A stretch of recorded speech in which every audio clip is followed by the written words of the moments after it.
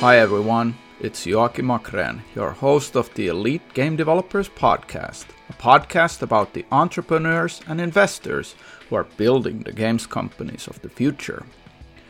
In this podcast episode, I'm talking with Ismet Gökçen, who is a general partner at Ludus Ventures, a venture firm that is investing in early-stage games companies, with many deals done in their home country of Turkey.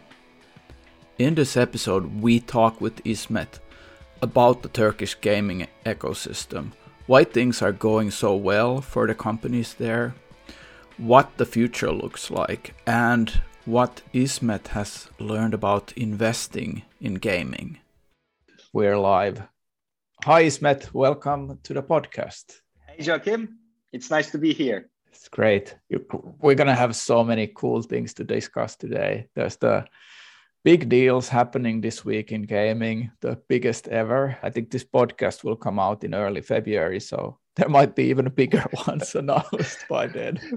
Hopefully, who knows? Yeah. The developments are insane, so I cannot imagine what's going to be happening next. But it's good. It's good times. To kick this discussion off, can you introduce yourself shortly and how you got into investing in? Yes, sure. Again, my name is Ismet, and now I'm working as a managing partner at Ludus Ventures. My career journey actually started on the corporate side of the business. I worked several years in digital marketing departments of the firms like Coca-Cola Company, Pfizer Pharmaceuticals. I was responsible for digital media plans, and I was keep receiving debriefs, insertion orders, campaign requests from gaming companies for us to advertise in there. And I was like, really? Everybody plays mobile games? I think only children plays it. And I just started to dig internet and started to look at some data, and I was like, wow, everybody plays it. And then my passion for mobile gaming is actually started and became inevitable. So I shifted to fun side of the business and started to work in AdColony. Probably most of the people know AdColony, but for those who don't know, it was one of the biggest mobile ad networks in the worldwide, and AdColony recently acquired by Digital Turbine. So basically, I worked several positions in there, from brand to performance marketing, publisher to demand side, programmatic to IO. Basically, I have done everything related with mobile gaming ecosystem, actually. To give a bit story about Ludus and how I got here is actually a good one. The investors of Rollic Games, which is acquired by Zynga like 2 years ago, Volkan, Emre ve Mehmet, the main investors of Rollic Games, were also ex-AdColony executives. So after the acquisition, we have discussed a lot of what we can do in the future, because we all knew the Turkish gaming ecosystem was booming. We believe there is a lot to grow. And if you look to recent news, we were right. About it. So with their participation and with some other LPs, we raised $30 million, founded Ludus, and started to invest in gaming. Nice. That's really cool. I think you're definitely in the hottest place for mobile gaming at this stage in Turkey. Couldn't be a better time. Can you tell more about Ludus and how you invest? As Ludus Ventures, we are investing in early stage gaming studios. Our initial fund size is $30 million. Again, as I mentioned previous question, we raised our fund from 5 main parties, 3 LPs, like ex-investors of Rollic Games, and 2 institutional investors. We don't have any restrictions, by the way. We have invested 5 from Turkey, 2 from APAC, 1 Finland, 1 US, 1 Russia. So we can invest anywhere in the world, depending on the opportunity itself. We have 2 models. First, we can act like a venture studio, which allows us to invest even ground zero, but we are primarily investing with a venture studio model in Turkey. And also our core model, we are acting like a gaming dedicated VC. Our ticket size starts from 250K, we can go up to 2 million. And again, one last thing to mention, our team consists of 13 people, and each team member, including myself, including our LPs, we all coming from gaming background. So that's why I think we are smart money, relatively smart money in the industry, I can say. Just a quick tangent here, asking about the venture studio model. Have you done that already with some gaming companies? Yes. Actually, we have done 3. Can you tell me more about how that's working? Because I've actually looked into the whole venture studio model at some point, because I'm doing a lot of investing work. I'm thinking about incubators, accelerators. So Venture Studio is sort of like a format to that. Can you tell me more about how it's been Yep, working? sure. Actually, we and also our LPs are quite happy about it. So what we have done is we just have the teams, we just have the co-founders. So we help them to build company from every side of it, like technical, incorporation, whatever you call it. We help them for recruiting, we help them to develop to like suitable strategy, etc., etc. Now, of course, it's a little bit challenging because it requires more operational and executional support. So it took a lot of efforts from my team, but again, it's also commercially makes sense for a VC because again, you will be benefiting from a little bit lower valuation and you will be early entrant in parts for a company. So yeah, we're quite happy about it. Again, we have done 3 of them and they are still ongoing, and one of them is actually, oh no, actually all of them is quite promising. Really cool to hear. Let's talk a bit more about the Turkish gaming sector and what has happened in the last 2 years during the pandemic with the Turkish game industry. I think like Turkish gaming ecosystem was booming last 5 years, right? It showed some signals like 5 years ago. And if you look Peak Games, like Rolik Games, we had some movements there. But of course, in last 2 years, it's going insane. I can say 3 main things. First, talent shift due to financial modeling. Like every country in the world, pandemic affected. So the businesses earning US dollar, like international currency, has a competitive advantage compared to local businesses. So which resulted good talent from top tier IT companies to shift gaming, and also the youth talent graduating from universities also started to work in there. So because again, all gaming companies has a target market, which is US and tier 1 countries, and they are earning US dollars. So that's one thing, like talent shift is a very, very critical. Second one is, I think everybody says that, and there's no issue that I can say it as well, earn-out periods. So they were good co-founders and they did an exit, and now their earn-out periods and restrictions about their former employees are ending. So they are started to build up new startups with a good track record, and it's also additional thing why we're seeing huge boom in our industry. And third one is international investor appetite. Joachim, like if you look Turkish ecosystem like 3 years ago, 4 years ago, you won't be seeing any international gaming VCs investing on here. But if you look last year, Griffin, Maker Funds, like Index Ventures, everybody wants to invest it. And also it's another point because international VCs not coming with purely money, but they're also coming with their expertise. So again, like I think 3 main things make things really hot in Turkey. Yeah, that's really interesting. I'm trying to come over actually later this year to visit you guys there. Yeah. Let's do a mini event if you want. This is actually a shout out to Mishka at Deconstructor, who's actually doing this Deconstructor Fun event there in Turkey. Yeah, it's gonna be fun. I wanted to ask you, like, I think this is what I've been thinking a lot about, is like the secret sauce of Turkey for gaming. What would you export from the Turkish industry, and what would you sort of like import from outside of Turkey to the country regarding the games industry? That's a very good question. So again, on the export side, now like 3 main things, I guess. First, speed of execution in Turkey is something extraordinary. Our Turkish job culture and way of working resonates, sprint way of working, like jobs need to be done quickly, iterated fast, suits the Turkish people very well. So if you look to hyper-casual studios in Turkey, they are able to come up a hyper-casual prototype in 3 days, which enables a studio with a team of 10 people, 10 prototypes each month, right? And our Ludus database shows there are 50 gaming studios exists in Turkey, and 70% of them like hyper casual. If you multiply that number with 10, you can assume how much new games are actually releasing weekly basis. And yeah, that's one thing that Turkey is very powerful, speed of execution. And again, like another asset here is the talent pool. I mentioned previous question, right? There were really good talents are shifting from other industries to gaming. So it's something also, it can be exported.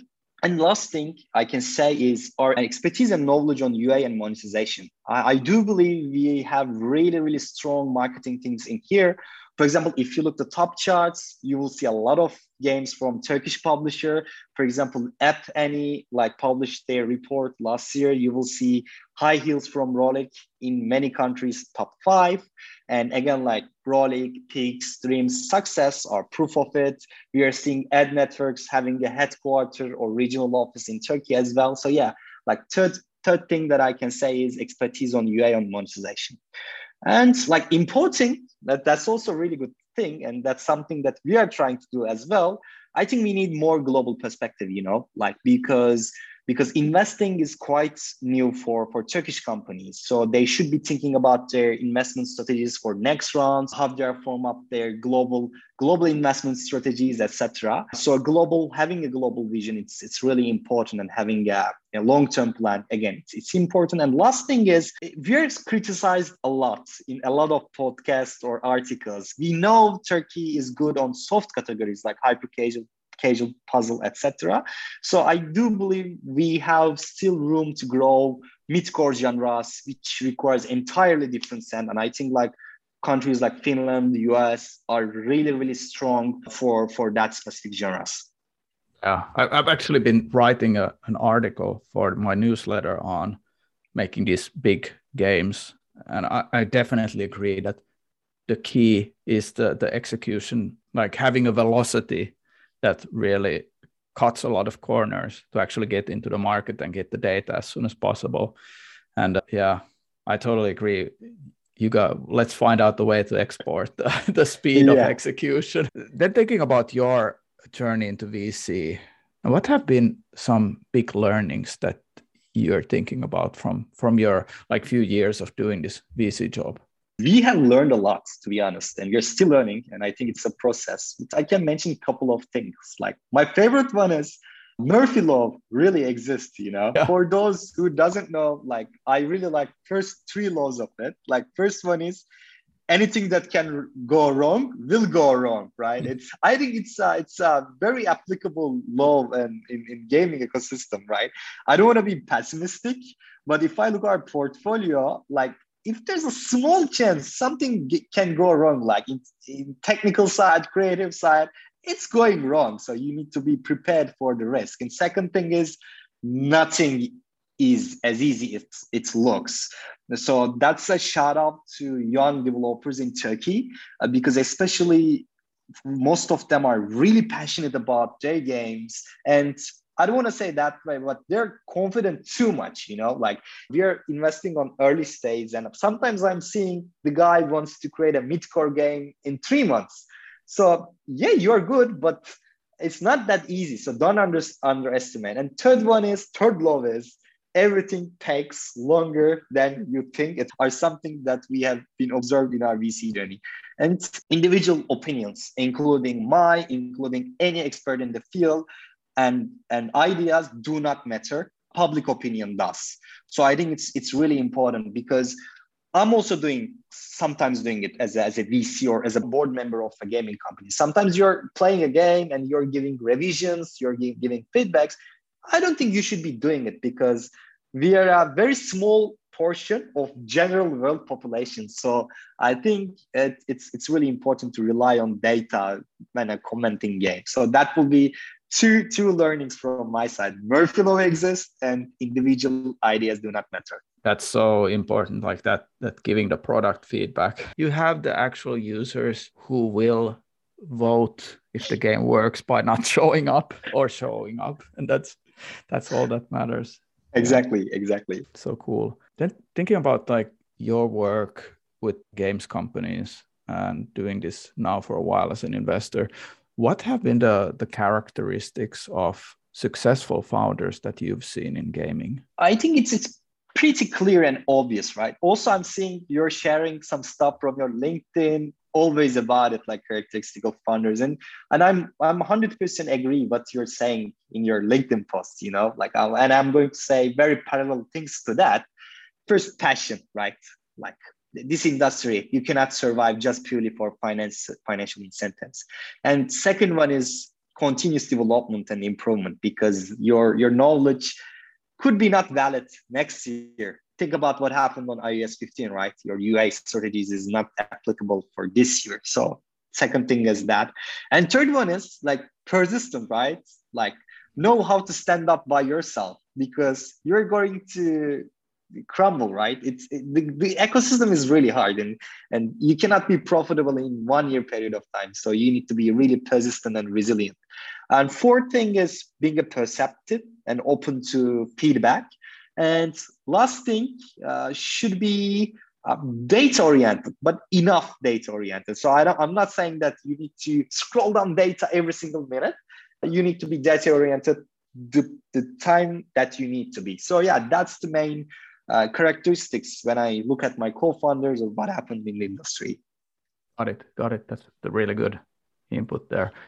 Thinking about the whole like gaming startup ecosystem, pretty much all over the world, you have like a long tail of startups. Only 1% gets funding, or less than 1%.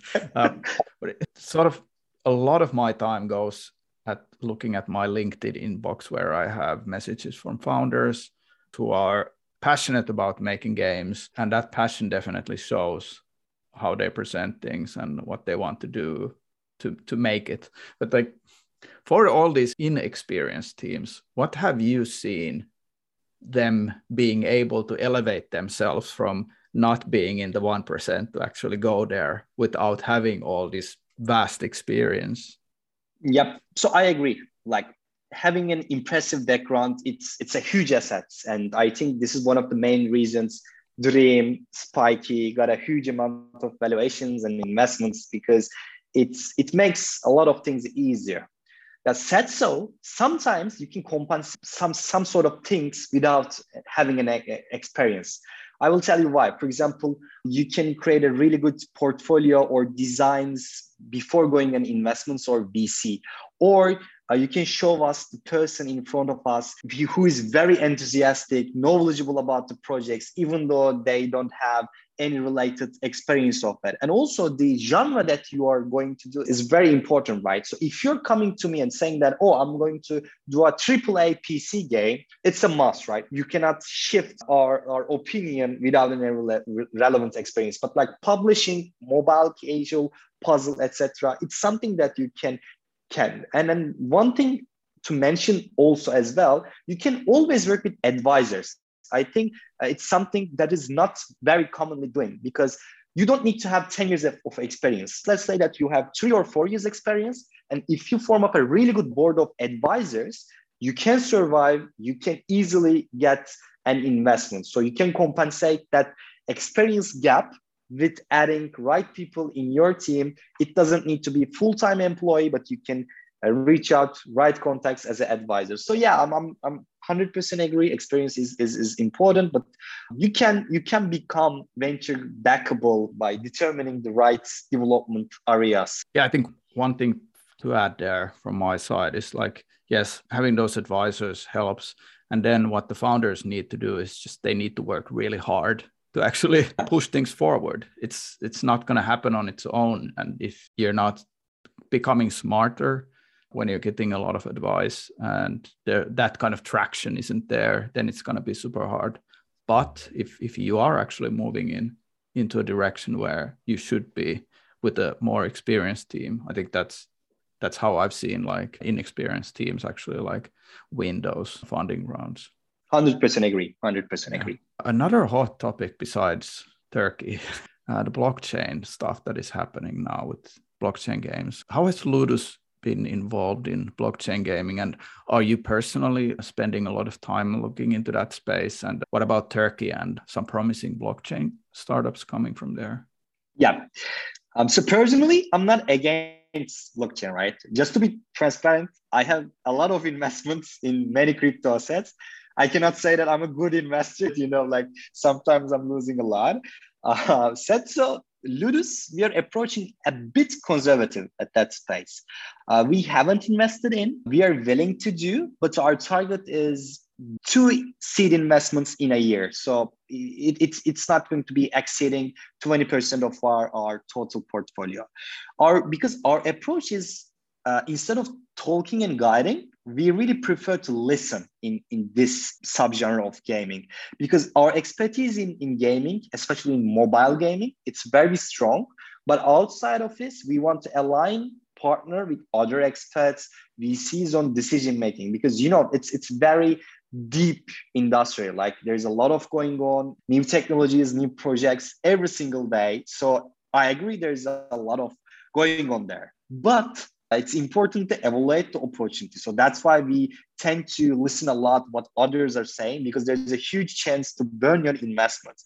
For example, in last year, we saw really good promising projects. I think like 40, 45 new pitch decks we have received for that specific category. But also we saw a lot of unsuccessful companies and co-founders who couldn't raise money before, but to leverage this hype, they're adding like small components like play to earn, NFT, and let's say that play to earn elements. And they're just trying to try their luck again. And just because of this hype, they're trying to raise additional money. So it's something that we don't want to do and we don't want to burn on that one. And also one thing that we are recommending is if you're doing something really good, like for example, if you're a really good merge to game development, please don't mess up with that. You can try and look that category as experimental or vertical to grow. But if you're good at something, don't broke it. So that's our idea and understanding about it. It's very, very early stage, I can say to you. Our industry is still trying to create an expertise and knowledge around it. There are initiatives, for example, there's a company called Matrak, and there's like small startups are trying to do good stuff.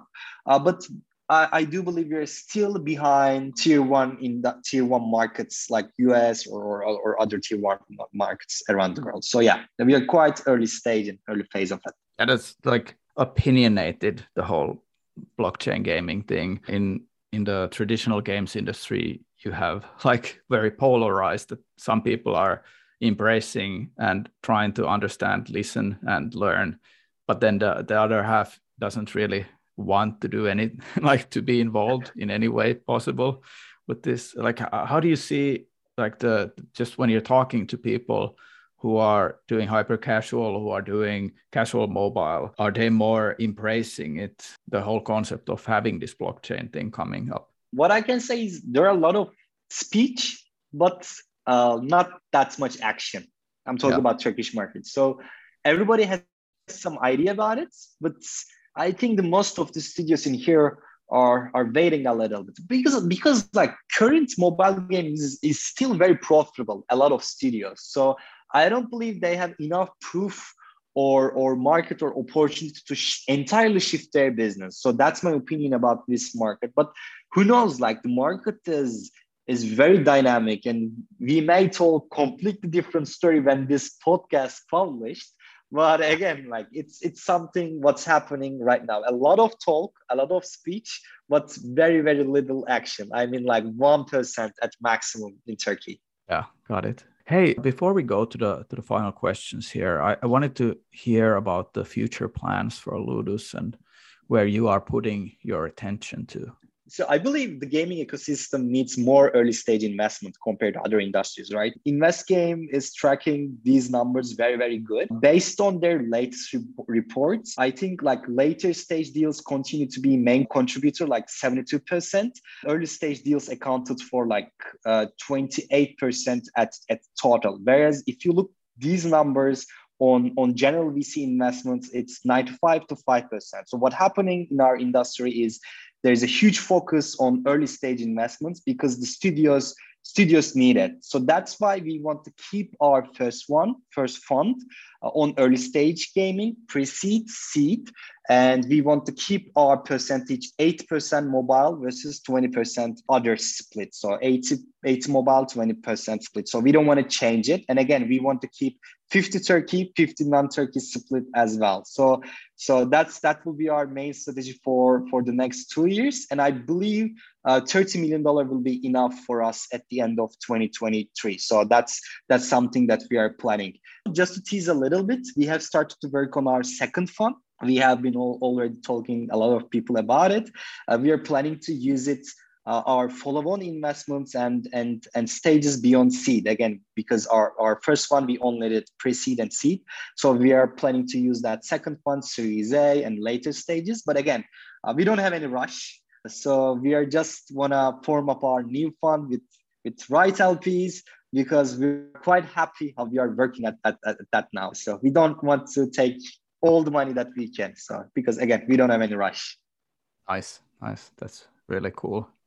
Hey, let's go to some final questions here, Ismet. Can you name your favorite book and why? Yes, sure. So to be honest, like reading a book, it's like a fun thing for me. So I'm not a very fan of reading personal development or business related books, to be honest. And that's why I'm a little bit novel guy. My favorite book is The Brothers Karamazov, because I really like Dostoevsky's style. So yeah, it's the book that I can read every single year. Yeah, I need to pick that up. Do you have a story that has shaped you in how you approach your work today? Yeah, I have one. But unfortunately, I couldn't disclose the employee name. And what happened is I messed up so bad, and my company was so close to be sued. But if they have been sued, probably it would be the multi-million-dollar lawsuit or something like that. So yeah, I did a big mistake, and I had two chances. I can resign and just leave everything as it is. But there's a second option, which I could take full responsibility and try to fix it. So easy way, hard way. But I'm not saying one of them is right or wrong. I took the second one, and I prefer to fight and take the responsibility, take the consequences.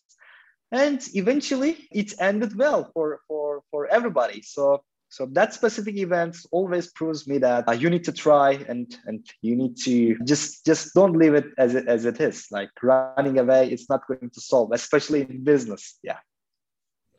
That really applies to so many things where things look like they're going really wrong, but you can always fight to live another day. Exactly. Yeah. Hey, Ismet, this was really, really good. So much good knowledge to be shared to folks. But the last question would be like, if there's people out there who want to reach out to you to talk to you about Ludus and stuff, what's the best way to get in contact with you? So they can reach out from our websites like ludus.vc. But my most favorite way of communicating is actually LinkedIn. So if anybody wants to reach out to us, please just send a message from LinkedIn. It can be related with investment. It can be related to exchange opinions and ideas. We are always open because I believe this ecosystem is built of partnerships. So yeah, LinkedIn would be, I think, the most suitable channel. Yeah, that's good. Hey, thanks, Ismet. This was so great. So many cool things. I'm still going to be listening to this recording a few times to pick up everything you said. There was so much cool insight there. So thank you, sir, for this recording. It was a pleasure to be here. Thank you as well. Thanks. Hey, take care. See you, man. Bye. Bye-bye. If you like our content, please hit follow or subscribe to our show on your favorite podcasting app so that you'll get notified when next week's episode is available. And in the meantime, please go and check out our website at elitegamedevelopers.com and sign up for our weekly newsletter on what's happening in gaming startups. See you next time, guys. Bye-bye.